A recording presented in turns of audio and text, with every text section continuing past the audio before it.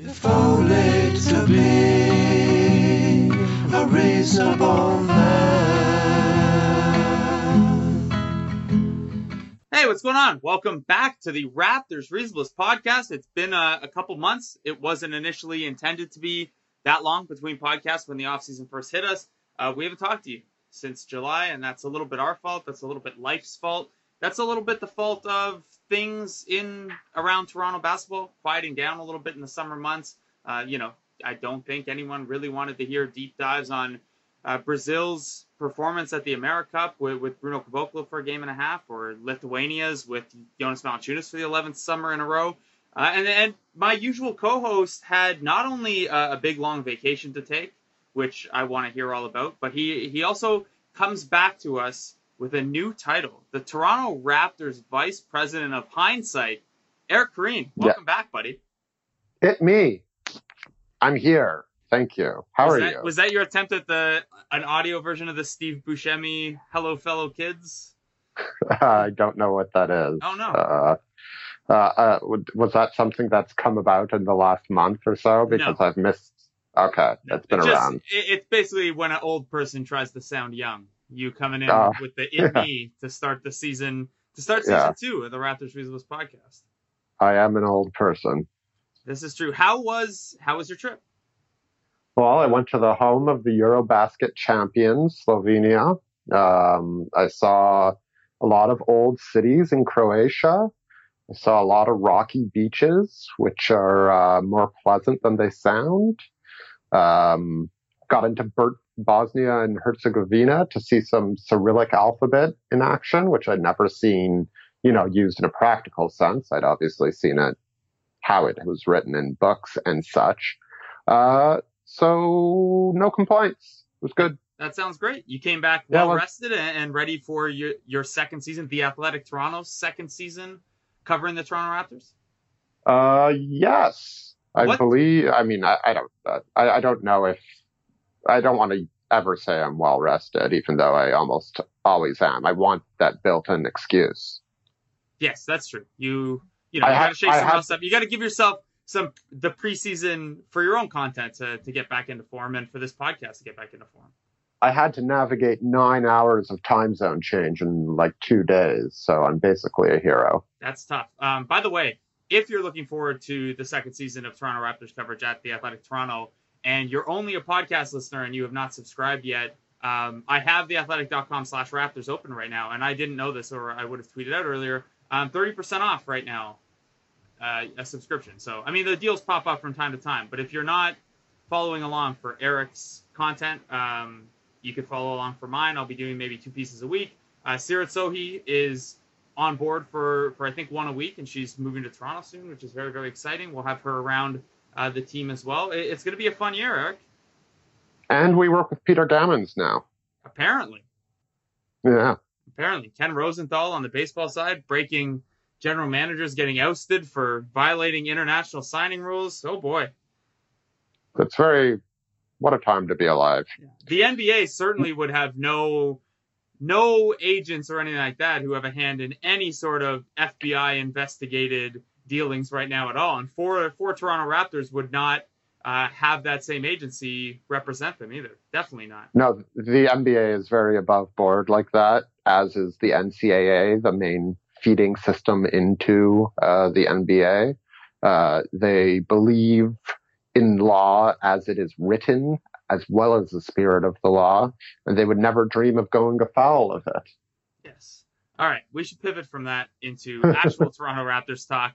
Where to begin? There's so much. I don't really want to do an off-season review. I think everyone has had plenty of time to digest the off-season stuff. We covered it extensively. It's time to be forward-looking, or I guess we could backwards look about a week. You were in Victoria for training camp, which I am still haven't got over the jealousy of, having lived on the West Coast before and knowing how beautiful Victoria is. Man, you have a good time out there? This whole podcast is just going to be talk about all the trips you've taken.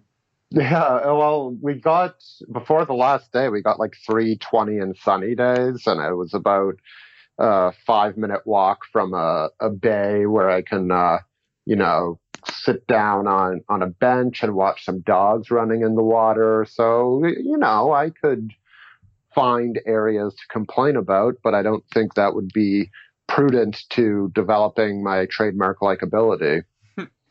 So while you were out there, 4 days of practice, as well as an intra-squad game, obviously you were posting things throughout the course of the week at The Athletic. You brought back your 10 observations coming out of the intra-squad game. Before we talk about the preseason opener in Hawaii, where you are not, sadly, what was the vibe you came away with from training camp? Was there anything that stood out to you? Anything you found yourself getting particularly excited or worried about? Anything at all from your week in Victoria? Well, I mean, the obvious thing, and I think that and something I think is going to be the one thing to monitor all season long is all the talk about the offense and the 3-pointers and the passing and how they're trying to change a system that has worked pretty well the last 4 regular seasons, to say the least. And it's, funny to listen to when given the head coach of this team built his brand and his name on defense. And I'm sure when, the Raptors are 6th in offense and 23rd in defense, he'll get back to that. But certainly everybody seems to be talking about the offense, and based on the number of 3-pointers they got up in a 40-minute running time scrimmage and the number of 3-pointers that they took on Sunday night in Honolulu, they're trying to put a lot of that to work. I didn't necessarily think, based on those 2 games or quasi games, that the way they were, getting into the offense was all that different, but they're certainly shooting with a bit more abandon, and the motion is, especially in transition. Like last night, they were taking threes in transition at a way higher rate than I remember. Also, their shot clock time off of an offensive rebound. I don't know if they've got word that the NBA is changing the rule on the amount of shot clock time that's going to be on the clock after an offensive rebound, but it felt like they got a shot up within 2 seconds of every offensive rebound against the Clippers on Monday. There was one stretch where Bebe was basically just doing a rebounding drill and kicking shots back out the 3-point shooters for them to miss. Yes. I think Bruno missed one. Somebody else Bruno missed one. and DeLon missed in there. Maybe Norm too. Yeah. Well, I mean, that is intellectually, it makes sense, because that is where a lot of good looks come. And if this team is going to be a good offensive rebounding team, and that will depend, I think, on who ends up cracking the rotation. But, given Jonas Valanciunas and Lucas Nogueira and Jakob Poeltl, assuming 2 of those 3 have big roles on the team, they should be a fairly decent offensive rebounding team. It would be wise to get used to being quick on the trigger off of those looks, because offensive rebounds lead to open 3-pointers. Yeah, if anyone's not aware, that's how it works. Your points per possession following certain actions off of offensive rebound are generally fairly high, which is why, I remember at one point last year, early on, when the Raptors were pushing Golden State for the number 1 offense in the league, and it was it's not sexy and they're not shooting a ton of threes.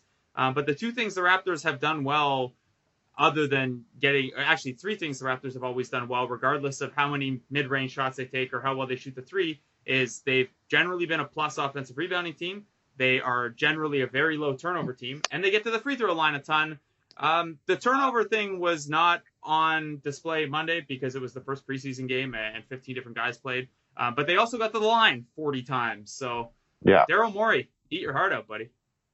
Yeah, I mean, one preseason game, we'll see, but it's nice. It's good. It's good for the next 87. Yeah. What am I saying? 102. Yeah, exactly.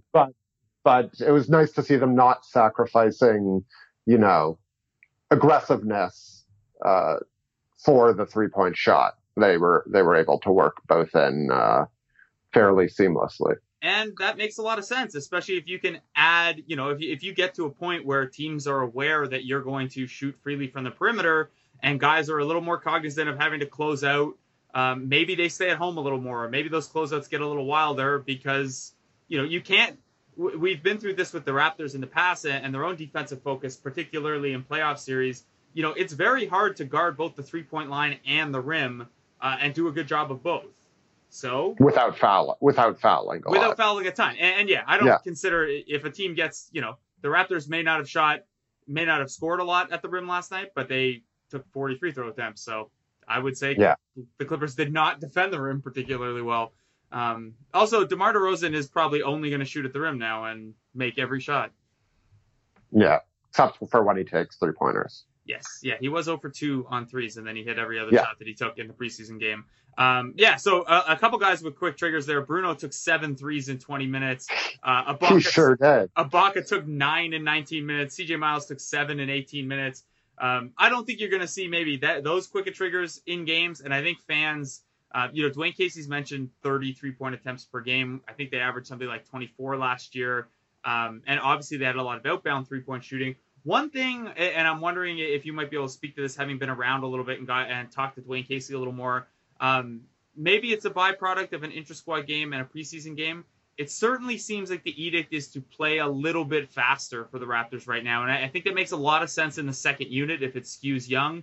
But that's a way, it's still there are an equal number of possessions between the two teams during a game. But if the Raptors talk up, 33-point attempts a game, not being a bottom 5 team in pace might help that flow and help how they create those shots earlier in clocks. For sure. And there wasn't a lot of talk about pace in and of itself, but, Dwayne Casey did speak a lot about how he wanted to see the 3-pointers in transition going up. And to be in transition, you need to run, obviously. Yes. So I think that's something you'll see, and it only makes sense if, Norm Powell and DeLon Wright and Pascal Siakam are part of your bench unit, because those guys thrive when they're on the move. Pascal Siakam is obscenely fast for a big man. Yes. He's the new Amir Johnson. Yeah, I thought he looked pretty good defending I know he had 5 fouls in the preseason game, but I thought he looked pretty spry defending on the perimeter. I thought he looked all right. Yeah, he's one of the few players who I'm watching closely, because I think we sort of know that of the young guys, Norm Powell and DeLon Wright are going to have significant roles, and we can sort of picture what those roles will be. But who out of the next 5 or 6 guys is going to be able to really, really land a spot is sort of the unknown. And I think the Raptors would like it to sort of, if everything went perfectly, it would be Bruno and Pirtle and maybe, Siakam. That would be ideal, but I'm not sure I doubt that's the way it's going to play out. And I think it'll be changing, fairly constantly, given the inconsistency you can expect from young players. But Siakam is one of the better, defenders on this team if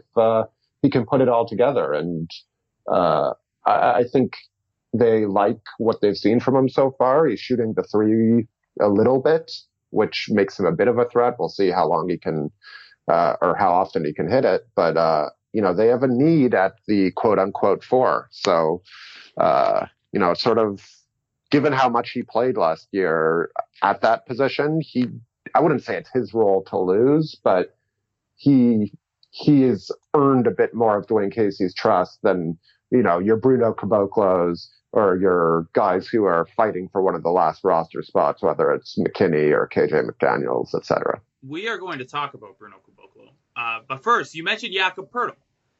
Lucas Nogueira came on, and, look, if you're a listener to this podcast, you know of the agenda that Eric and I, put out there. The Bebe agenda is very strong. Yes. Lucas Nogueira got the first look as the backup center. I'm of the mind, and I think the Raptors would probably agree if you press them on it. It makes a lot more sense to try to evaluate guys 20-minute chunks rather than more 5-10-minute chunks. So Nogueira playing 21 minutes to Poeltl playing 7 probably doesn't mean much other than that they wanted to give Nogueira the first look. I'd expect Tuesday night Poeltl to get the bulk of the minutes in that spot. What makes you think that the team would, I think you used the word prefer that to be Poeltl if he could take off in that role? Or what makes you think Poeltl might have the edge on Lucas Nogueira? Well, there was how last year ended. I think that's the big thing. But I'm also sort of looking at it from an economic standpoint. If the guy who comes through is a few years away from restricted free agency or an extension versus, the guy who will need one after the season, that would be easier for them to deal with. It's not more complicated than that. I don't think, the team is anti-Bebe or anything like that. And how could you be, really? Could be, yeah.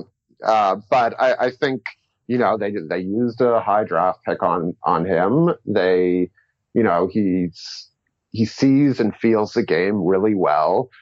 He doesn't have the injury history that Lucas Nogueira has. So I think, for those reasons, in an ideal world, they'd like it to be him. Yeah, and that would make sense. That's not from anybody whispering anything in my ears. It's just like me reading the tea leaves and reading, we both know how close they are to the luxury tax. We both know that the numbers aren't going up tremendously in the future. So the less they have to pay their own guys, the better, Yeah, and look, the Raptors are good enough that most decisions will be a meritocracy. But yeah, when you get into tight battles like this or trying to figure out who should have first crack, inertia is one powerful force. And then, as you mentioned, with Poeltl, they invested more highly in him and have 2 more years of control. I'm still of the mind Nogueira has kind of a higher ceiling of what he can bring. But I think anyone who's watched him over 3 years also knows that the floor is probably a little lower. And in that backup center role, where that role when the season starts, when you factor in Ibaka minutes at the 5, it might only be 12 minutes, and they might need that guy to play, within a tight role. Maybe the steadier or more certain play of Poeltl is preferable to them as well. And Poeltl looked good in his 7 minutes for as good as anyone can look in 7 minutes against opposing third stringers. Yeah, I think a healthy, motivated, properly utilized Nogueira right now is a more impactful player than Poeltl. But that role doesn't necessarily exist on this team. So Baby's got that James Johnson potential written all over him. Yeah, it's a good problem to have. They have lots of. It would be a better problem to have 15 years ago than it is now, but it's still a fine problem to have all these young bigs with promise. But you can only play so many, and we know Serge Ibaka is going to play the 5 down the stretch of a lot of games, so that only did you see Jonas Valanciunas in the preseason opener? Okay, that's fair, completely fair. This is playmaking Jonas Valanciunas. How can you take that passing off the floor? I'm saying that in jest, but he actually did. He was probably the guy I came away most impressed with from the preseason opener. Yeah, and historically, he's been a pretty awful passer. So if he can go from, awful and one-dimensional to, average for his position, which, isn't asking that much because in this league, low post centers, with some exceptions, aren't necessarily the most intuitive passers. That will go a long way for the Raptors and how they want to build their offense because they have Serge Ibaka probably is who he is as a ball mover at this point, which is to say reticent. So it's hard to make that type of offense work if you have 2 guys who are, I don't want to say black holes, but, not unmotivated. Yeah, sticky. Aren't able to make complicated or complex or even simple passes quickly. Okay, there's one more guy we got to talk about. We mentioned him a couple times. There are a lot of good. We could go down the roster and kind of preview everyone, but we got a couple weeks before the season, so we'll spread that content out. At some point, we'll want to have an OG and an OB talk. At some point later on, we'll probably break down the final camp battle. But a guy you wrote about went up late last night or early this morning? Bruno, we're talking about? Yes. I wrote about him on, my days are blending together, Saturday. Friday or Saturday. Okay. I think it went up on Saturday. I wrote about him on Friday. Okay. If anybody cares when I actually read it. Yes. I was just giving myself the pedantic treatment, trying to lock down exactly what it was. Bruno Caboclo in the inter-squad scrimmage plays a game-high 30 minutes, 7 points, 2 rebounds, and an assist. Got dunked on a little bit. In the team's preseason opener, he plays 20 minutes, shoots 2 of 8, couple of rebounds, but a lot of turnovers. Got dunked on a couple times again, had an offensive goaltending. Eric, they give us the Bruno Caboclo pulse heading into his 4th season and his last season before restricted free agency. The pulse is hopeful. I wouldn't say optimistic. I think that would be going too far. We saw on Sunday night that his feel just isn't there in certain situations. The reading when there's a defensive breakdown from other players isn't great. The the ball handling, which he won't be asked to do a lot if he does earn a role, is, suboptimal. But he has the size and the shooting. That's the one thing that Jerry Stackhouse said to me. Like, if you think there's going to be a role for only one of Siakam, Bruno, and OG, which, you can argue, I think they'll all play at certain times this year, but that will be in some hierarchy will develop over the years. I mean, Bruno has got the shooting over them.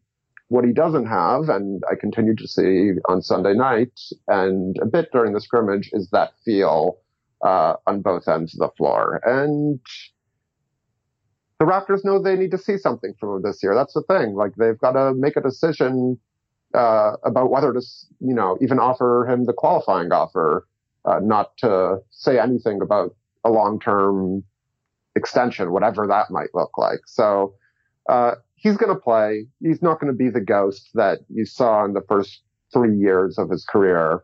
But I don't know that the team is expecting him to fill that, 9th or 10th man role perfectly and consistently. Let me put you on the spot. Bruno Caboclo's people come to you, VP of Hindsight, covering someone's sick day in the Raptors front office, and they say, we will sign an extension right now, 3 years, $6 million total, but it's all guaranteed. Would you sign it? Yes. You'd extend the experiment 3 more years at something close to a minimum salary just to continue to see what's there. Absolutely. I think I'm with you. Yeah. I think I'm with you. I'm not sure how popular or unpopular that opinion is. I've watched a ton of Bruno Caboclo. More than any non-team employee, one can argue. I mean, I've seen every 905 game, so I would think so. But, I honestly feel like his defense is better than he showed in the 2 games. Whether some of that was, bright lights or just off nights, he's still extremely young. He just turned 22. He's very inexperienced. He is better defensively than he got to show in that one. Down the stretch for the 905, he was a significant plus on that end of the floor. You mentioned the shooting. I don't know if he's going to get there, but I don't think a ton more other than continuing to get reps and having the game slow down for him a little bit. I don't think there's a ton that has to break for him to be a useful, depth piece, which is a low bar and maybe damning with faint praise considering he was the number 20 pick. But also, you kind of have to put that aside and ignore the sunk cost and evaluate him for what he is. And I can still see it. He's still very young. Yeah. And in the scrimmage, I wrote about this moment a few times, both in my Caboclo story and in the 10 observations. DeMar DeRozan, had him in an ISO situation, and it was at the end of a shot clock, and he just couldn't shake him. And that's what Caboclo has. I mean, we all know it. He can stand a foot or two further away from a player than other players can just because of his absurd length, and he can make dribbling difficult. And on that play, he caused a 24-second shot clock. DeRozan couldn't free himself, couldn't get the handle to where he wanted it to be. And that's, a huge thing in this league now is his wingspan and defensive versatility. Here's what they need to do with Bruno on defense. Whoever has the ball, he just goes to that person. Yeah. Because the off-ball stuff is less there, but the Bruno switch defense. It's not a switching defense. It's just a Bruno switches on the ball defense. Yeah. There was against the Clippers. There was like a stretch of it was over a couple minutes, but there were 3 plays that stood out where like he botched help on Blake Griffin and I think picked up a defensive 3. And then he like would have like really blocked the shot, but someone else fouled on the drive, and then he fell asleep and let Gallo get a dunk off a baseline inbounds. It was just like the full Bruno on defense of like, look at these things he might be able to do that he's not doing yet. It's going to be, and this is what the preseason it's going to take reps. Man. Yeah, it's going to take reps, and I think like by necessity, Dwayne Casey's going to have to experiment in that, whatever we want to call that role. I don't know what we want to call it. The forward, the whether it's the fourth swingman or the kind of power forward or the forward hybrid, like whatever that is, the Raptors don't have a natural one other than CJ Miles. So, and they're going to need one because that's the way this league is kind of going. So, I think he will get his shot. And the rotation, if everything goes well every game, the rotation would be something like 9 men. They like to, this is oversimplifying, and it's not, you'd want to get Lowry and DeRozan's minutes down, but generally they play the 5 starters, and then it's something similar, a very similar 4-man group playing with DeRozan when Lowry sits and with Lowry when DeRozan sits, and staggering throughout. But there are going to be opportunities for a 10th and even an 11th man. And I think that's, I kind of think Siakam is kind of with Powell and Wright in that he's probably a safe bet to get bench minutes out of the gate, at least until OG's healthy enough to push him.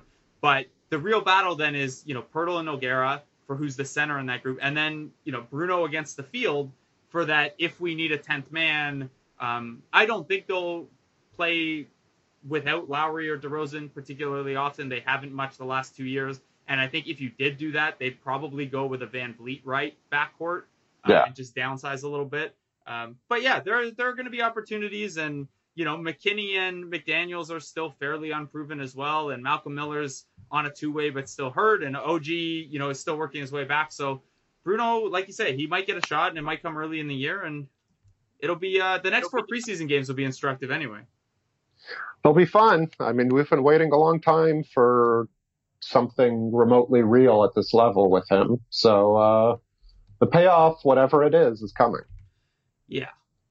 That sounded like a threat. I'm going to be honest. That sounded more like well, I'm just a malicious, malevolent sounding human, I guess. I don't know. I didn't intend it as a threat. Size of these words. I'm not.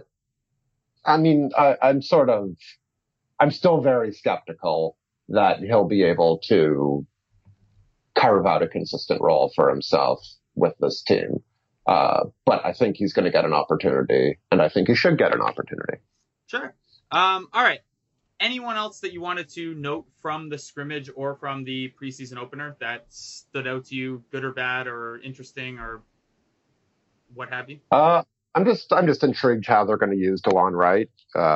He is going to play, but is it going to be that backup point guard, pure backup point guard? Are they going to play him in lineups with Lowry or Lowry and Van Vliet even, which we saw a bit of last year, I want to say, because they think he can guard, basically any perimeter player given his length. Not any perimeter player, not the thicker, scoring wings, but certainly standstill shooters and jittery point guards. He has the capability of guarding. Yeah, he can guard CJ Miles, a player type like that.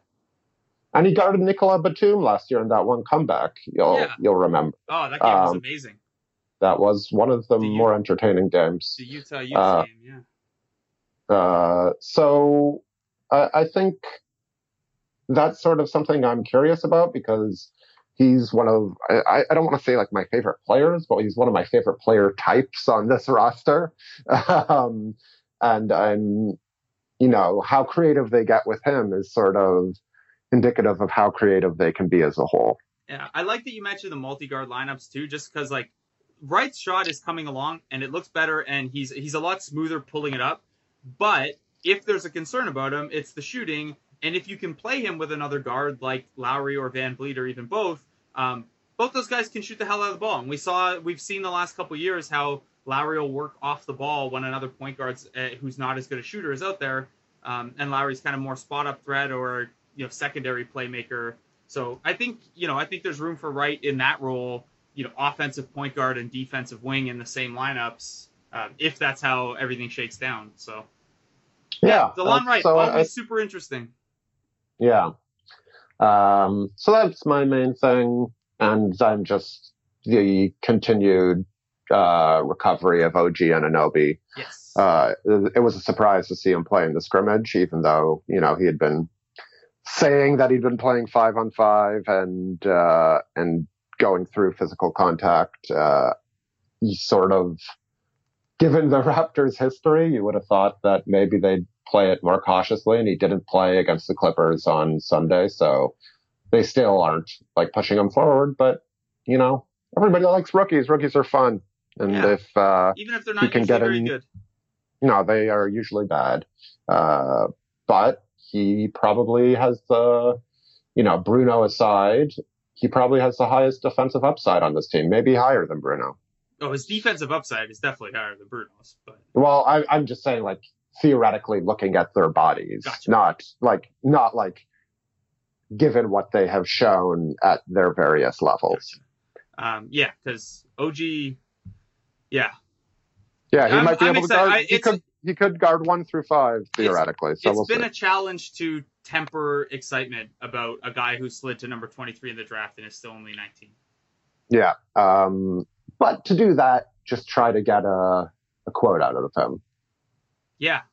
I mean, it's still kind of fun. It tempers my excitement. Not that, again, this is personal complaining, and you should not judge a player by how quotable he is. But it does make our lives easier when they are. And OG is a man of few words right now, and that's okay. Yeah. That's kind of how they'd prefer it, I think, right? Oh, sure.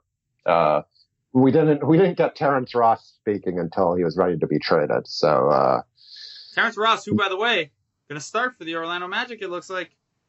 Terry. The preseason opener anyway. Yeah, it's very exciting. I know I didn't ask you about the Miles Norman Powell starting question, and that's because I think I'm going to write about it sometime this week. So okay, I don't really want to use all the talking points now. I think Miles we're at half an hour, I think Miles will end up starting, but I'll let you get into the reasoning for that. And I also don't think it's terribly important because they're both going to be incredibly important pieces for this team. This is a point that I am going to make, is that we are so conditioned now over the last couple seasons to be arguing who should not be starting in the starting lineup. It's now interesting to have a debate where there are actually good cases for both guys, and you're going to be arguing for people instead of, no, get that guy out of there. That's the way the Raptors would like it to be, at least. Yeah. And that's the way I see it. Like, I think they're both very valuable players. Yeah, they're cool. CJ Miles had a nice game. He's also, I mean, you've probably gotten to talk to him a couple times over there. He seems like a good dude. He talks a lot. He's very, very chatty. Very chatty. He's like the new Patrick Patterson, except smilier. Smilier is good. Smilier. Yeah, Also, maybe a word. I like the doesn't look at you, but is very insightful vibe that Patrick Patterson gave off. But other approaches are nice too. Patrick Patterson, who dealing with a knee injury still. Yeah. That's sort of makes his contract make sense. Yeah. Also, he's back to coming off the bench, probably. Yeah, it's where he'll be comfortable. Yes, because he missed that shot one time as a starter. Yeah, and now that they have Melo, they don't have to play him in the clutch where he always misses threes. That's great. Yeah, exactly. It's perfect. He's in the perfect role for himself. Exactly. He says, voice dripping with sarcasm in case that wasn't clear. Yeah. Melo, what about coming off the bench? Who, me? I love this league. By the We way, should stop talking. the fact that he has worn hoodies now in like official team scrimmages, is there a rule against wearing a hoodie under your jersey? Well, I think there is in games, in I like don't know, actual guys wear games. t-shirts. How could you wear a hood? I mean, guys, it might be one of those things where like no one's ever thought of it. So there's like as long as it's not covering your number. It was like that Sean Avery rule to switch sports where he was just like blocking Martin Brodeur by like doing the hokey pokey in front of the net. Like nobody ever thought to nobody thought to outlaw it because nobody had ever thought about it happening. So we'll see. I mean, hopefully I'm here for Carmelo trying this and getting a technical foul in the opening game for wearing a sleeveless hoodie under his jersey. That would be awesome. Honestly, you'd have to think Nike's on board with it. It's more for of sure. their gear that's getting out there. They want to push product. Yeah. All right, Eric, I've kept you long enough for a preseason podcast. I should let you get going.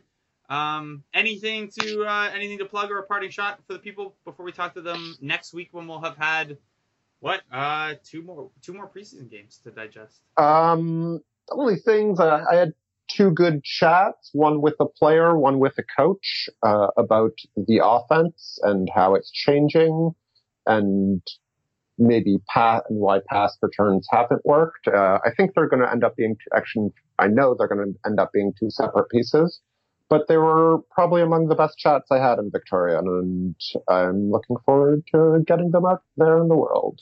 We will look forward to reading those at The Athletic Toronto, and we'll talk to you next week on the Raptors Reasonableness Podcast. Thanks a lot, Eric.